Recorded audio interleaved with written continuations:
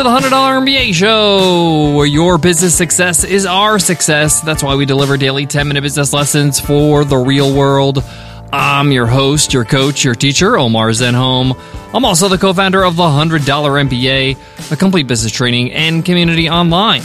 And today's episode is a Q&A Wednesday episode. On our Q&A Wednesday episodes, I answer a question from one of you, our listeners. If you have a question you want to ask, just email me at omar@100mba.net. Today's question comes from Monica, and Monica asks, how often do you update your website? Solid question. I'll be answering that in today's Q&A Wednesday episode. I'll be covering how often should you update the design of your website, as well as the content. I'll be mainly focusing on the sales pages, the feature pages, the pages that describe and sell your product. And I won't be focusing on your blog because, hey, if you have a blog, you'll be updating it every week, or how often you actually publish. We're talking about the content of your website that sells your products. How often do you have to update that? What about the design of the whole site? I'll share with you what we do in our businesses and what has worked for us. So let's get into it. Let's get down to business.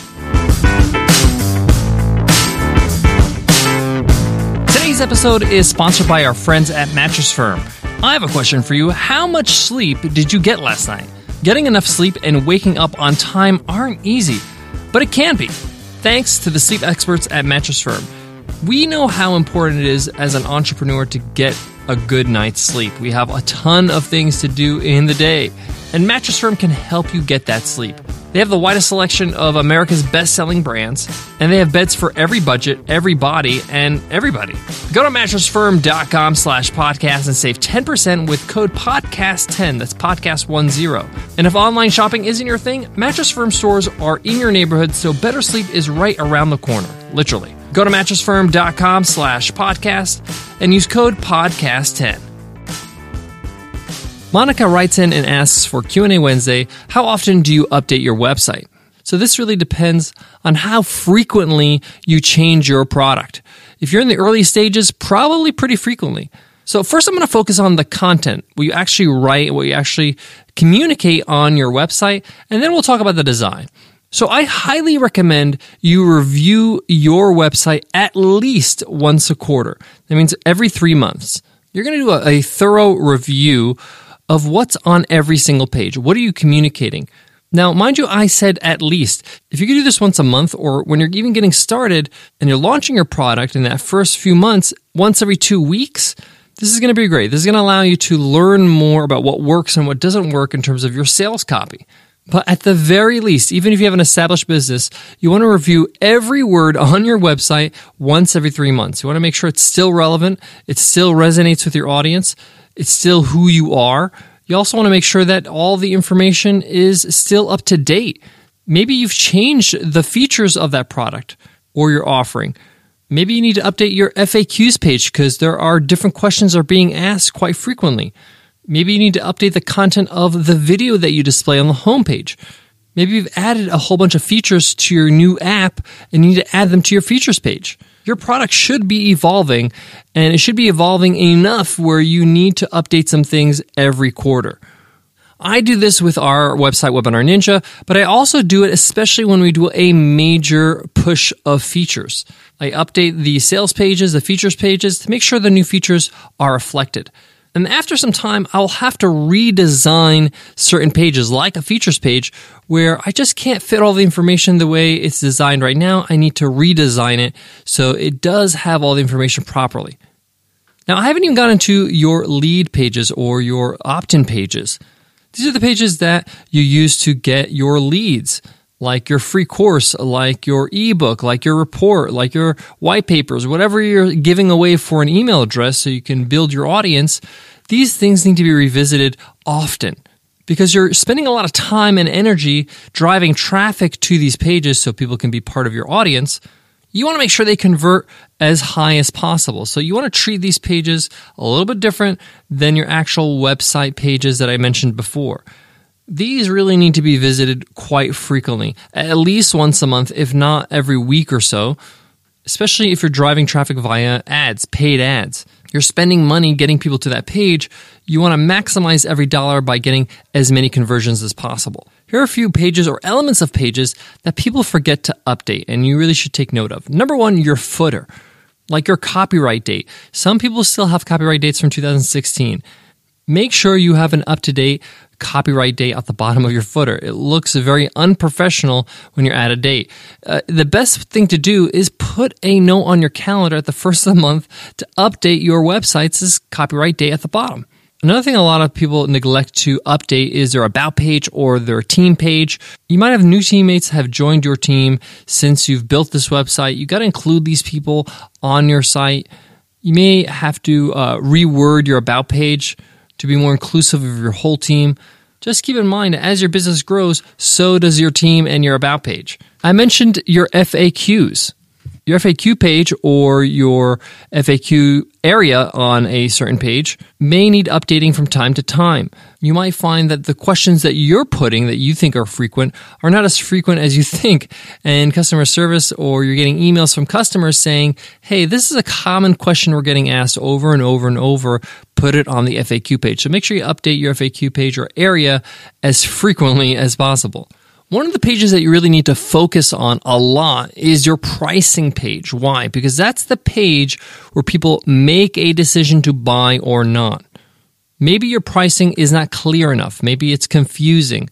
Maybe it's not clear on what they're going to get with each of your plans.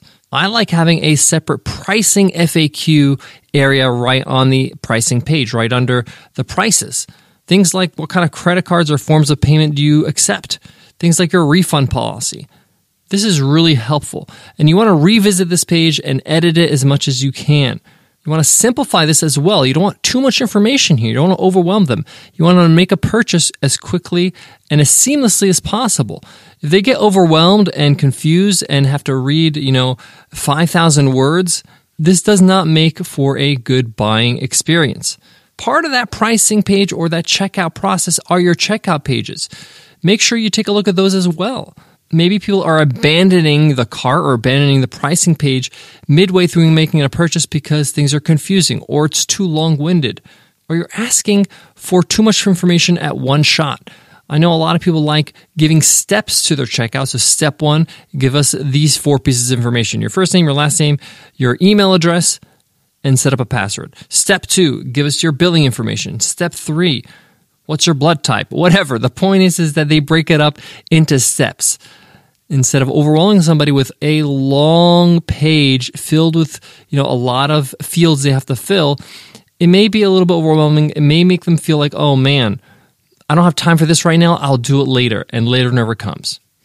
Another thing you want to take a look at is your load speed, how long it takes to load your website and particular pages on your website, your most frequently visited pages on your website. If you don't know your most frequently pages that are visited on your website, you need to check out your Google Analytics. Take a look at the analytics. Take a look at which page gets the most traffic. You want to take a look at the top 5 pages at least, and you want to run them through something called GT Metric. That's GT Metric with an X at the end. And this is a tool that shows you how long it takes to load your page, how many seconds. And it'll grade the speed of the page and let you know where are the problem areas. Most of the time, it's images that are too large or they're not really optimized. They'll give you some recommendation, and it's great so that way you can minimize some of these larger images. You can optimize these images and see what's causing your pages to load slowly. Slow page loading really affects your search engine optimization and to be found and ranked on Google. Google will always prefer a faster loading site. It will give sites that load fast preferential treatment, so make sure your site loads quickly. And GT Metric is a great tool to see what needs adjusting, what needs editing. And sometimes we forget to do this because, hey, we add things to our website, we add certain images, video, text, all that kind of stuff, and we just kind of forget that we added these things, and it's bloating the site, and we don't know what's causing it to slow down. This tool is great for that. Guys, I got more on today's Q&A Wednesday's episode, answering Monica's question, how often do you update your website? But before that, let me give love to today's sponsor. Today's sponsor is Household Name, a new podcast from Business Insider. They're on a mission to find the surprising stories behind companies, places, and products we use every day. Let me give you an example. Here's a story from one of the episodes of Household Name. This might surprise you, but TGI Fridays, that chain restaurant with the red and white stripes and the fruity cocktails, they weren't always family-friendly. The first TGI Fridays opened in Manhattan back in the 60s. It was a bar where young professionals and models hung out after work. And then it accidentally became perhaps the world's first singles bar. That first TGI Fridays inspired tons of copycats, a Tom Cruise movie, and arguably helped kickstart the sexual revolution. But how did TGI Fridays go from this edgy pickup bar to a strip mall staple? Well, you got to check out this new podcast, Household Name, to find out. This story about TGI Fridays, it's in their premiere episode. So check out Household Name, Business Insider's new podcast, in your favorite podcast app like Apple Podcasts or Stitcher or whatever you're using to listen to this podcast right now. Again, it's called Household Name. Search it, subscribe, and thank me later. To wrap up today's lesson, today's question on how often do you update your website, here's some really great advice I wish somebody told me years ago. Open up your calendar app. If you don't have a calendar app, you need to have one. This is how you function as an entrepreneur. You need a calendar app somewhere, somehow, whether it's on your phone or you're using Google Calendar, what I recommend. And open up your calendar and plug in appointments to check on your website. At minimum, once every 3 months, you should check your website thoroughly. Read every word on your website. Make sure everything is up to date. I would check your page speed at least once a month. This doesn't take too long to check. It takes about 5 minutes using the GT metric. If you need to make some adjustments, you can either get your web administrator to do it, or you can jump in and do it yourself in a few minutes. But the point here is that put it in the calendar so you don't forget and you have a regular schedule of making sure your website looks. Now, we haven't touched on design that much because I'm not a big believer that you should redesign your website that often. People will go to your website often, especially if you have a blog, especially if you have some sort of community, and you don't want to make it a jarring experience. Changing your UI, your user experience with your website makes people feel uncomfortable. So if you're going to make changes to design, make it subtle and make it slow. I highly recommend not changing or overhauling the design of your website that often. So maybe once a year is too often in my opinion. Once every 2 years is also in my opinion too often. Once every 3 years, okay, that sounds pretty good. You want to look fresh, you want to look new, you want to maybe give it a refresh. That's fine. But the design really doesn't make a big difference as much as the words and what you communicate on the page. So make sure that gets updated regularly and not so much the design. All right, that wraps up today's lesson. Thank you so much for listening. That's it for me today, guys. But before I go, I want to leave you with this. You can spend months on end tinkering with your website. You got to limit yourself to a certain amount of time every single month or every single quarter editing and updating because it's an endless process. You can always make it better. You can always refine it. So you got to have yourself under some sort of constraint. You have to put some time limits. So if you are editing the website, if you are editing the copy, if you're changing images, and you're doing this once a quarter, tell yourself, these are the amount of hours I'm going to put towards that effort, and that's it. I got to get it done in those hours. Otherwise, you're going to go on weeks on end trying to make it better, and you're not really getting a chance to do business or work on other things on your business. So have some time constraint, even with the time you allot to edit and update. That's it for today's episode, but don't forget to hit subscribe so you don't miss tomorrow's episode where I talk about the one thing you should never outsource. Learn all about that tomorrow. I'll see you then. Take care.